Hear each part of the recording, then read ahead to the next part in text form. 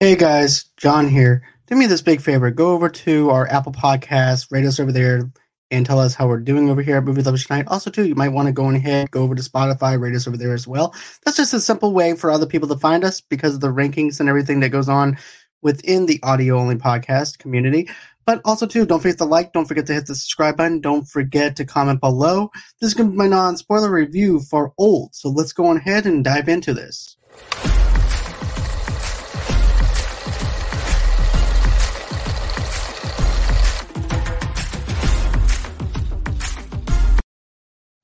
And hello, movie lovers, and welcome to the show. So tonight, I'm actually going to be reviewing the new M. Night Shyamalan movie, Old. This movie came out last year, and I never got a chance to check this out until now. It's actually streaming on HBO Max, in case anybody else is wanting to know where they can watch this movie at. That's where you guys can stream it. So let me give you a little bit of plot details, and then after that, I'll go into what I liked about it and what I didn't like about it.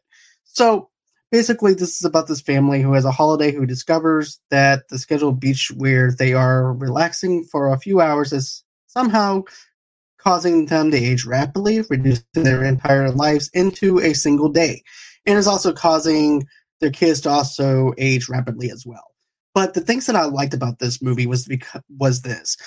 And the way that M. Night Shyamalan does this is this. With the aging process and the way that they do it is this.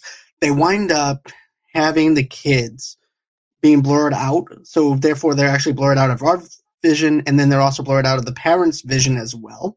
So I thought that was very smart of him to play off of that narrative where you don't see the aging process per se until the parents actually realizes that their kids are actually aging just as fast and everything. And I thought that was actually a pretty smart way of actually doing it because it pays off on the shock factor for the audience to see that being played off with the adults. And I thought that with the adults and everything, I thought that was actually pretty cool because we're actually just as shocked as the adults are. So I thought that was actually pretty cool for him to put that in there.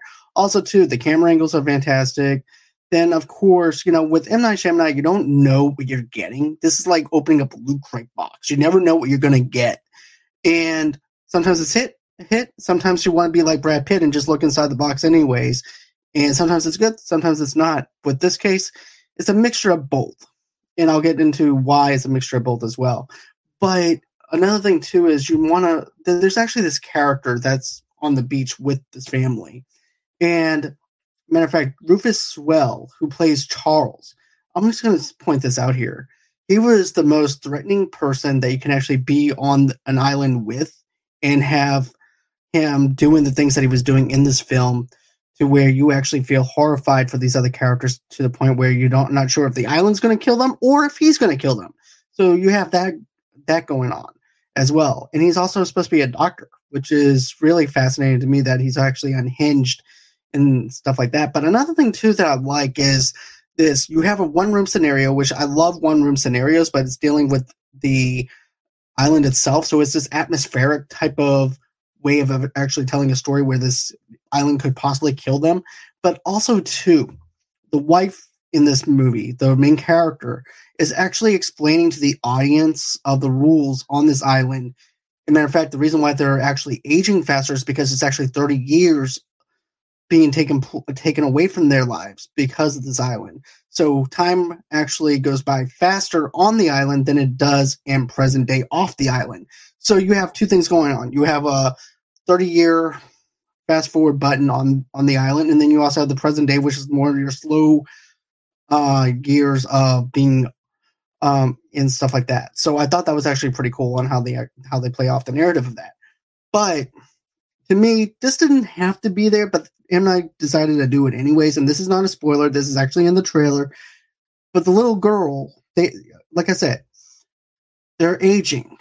And because they're aging, their memories and stuff like that, or their bodies are changing. Because their bodies are changing, the way they're thinking is changing. So I like how the characters are like trying to find out what's going on within themselves as well. They're not even sure, just like how the audience isn't sure. So there's actually this one scene where the main character's son is in the tent with this other girl who happens to be one of the other basically the other this other girl that's actually going to be on the island with them. and they're sitting in the tent, and next thing you know, she winds up being pregnant. And so now you have this girl who's supposed to be 10 years old that's pregnant, who is actually 60, like in her teens now, giving birth to a baby. So to me, they didn't have to do that, but I understand why they did that. It's because of the fact he wanted to shock the audience with that. So I thought that was actually pretty smart of him to do something like that to actually shock us, just as shocked as the parents are. But there's stuff that goes on within that scene that's actually shocking as well. And, you know, everybody on this island is actually dealing with their own self and everything, too. And I'm not going to get into that. But as far as the plot twist, because, you know, M. Night Shyamalan, he loves his plot twist. I'm going to say this is average at best. I thought that on paper, it looks great. It's all about the delivery of the plot twist, right? It's all about if this plot twist will actually shock the audience or if it's going to wind up saying, it's okay. I think it was an okay movie. The plot twist was okay. And that's actually how I felt. I just felt like the plot twist in itself was like generic. It wasn't like Signs, for example, where you find out that Bruce Willis is actually dead. You don't have that kind of shock value to it. You don't have the Unbreakable shock value. This is like one of those movies. Like, it's like taking. Okay, I'm just going to use this as an example.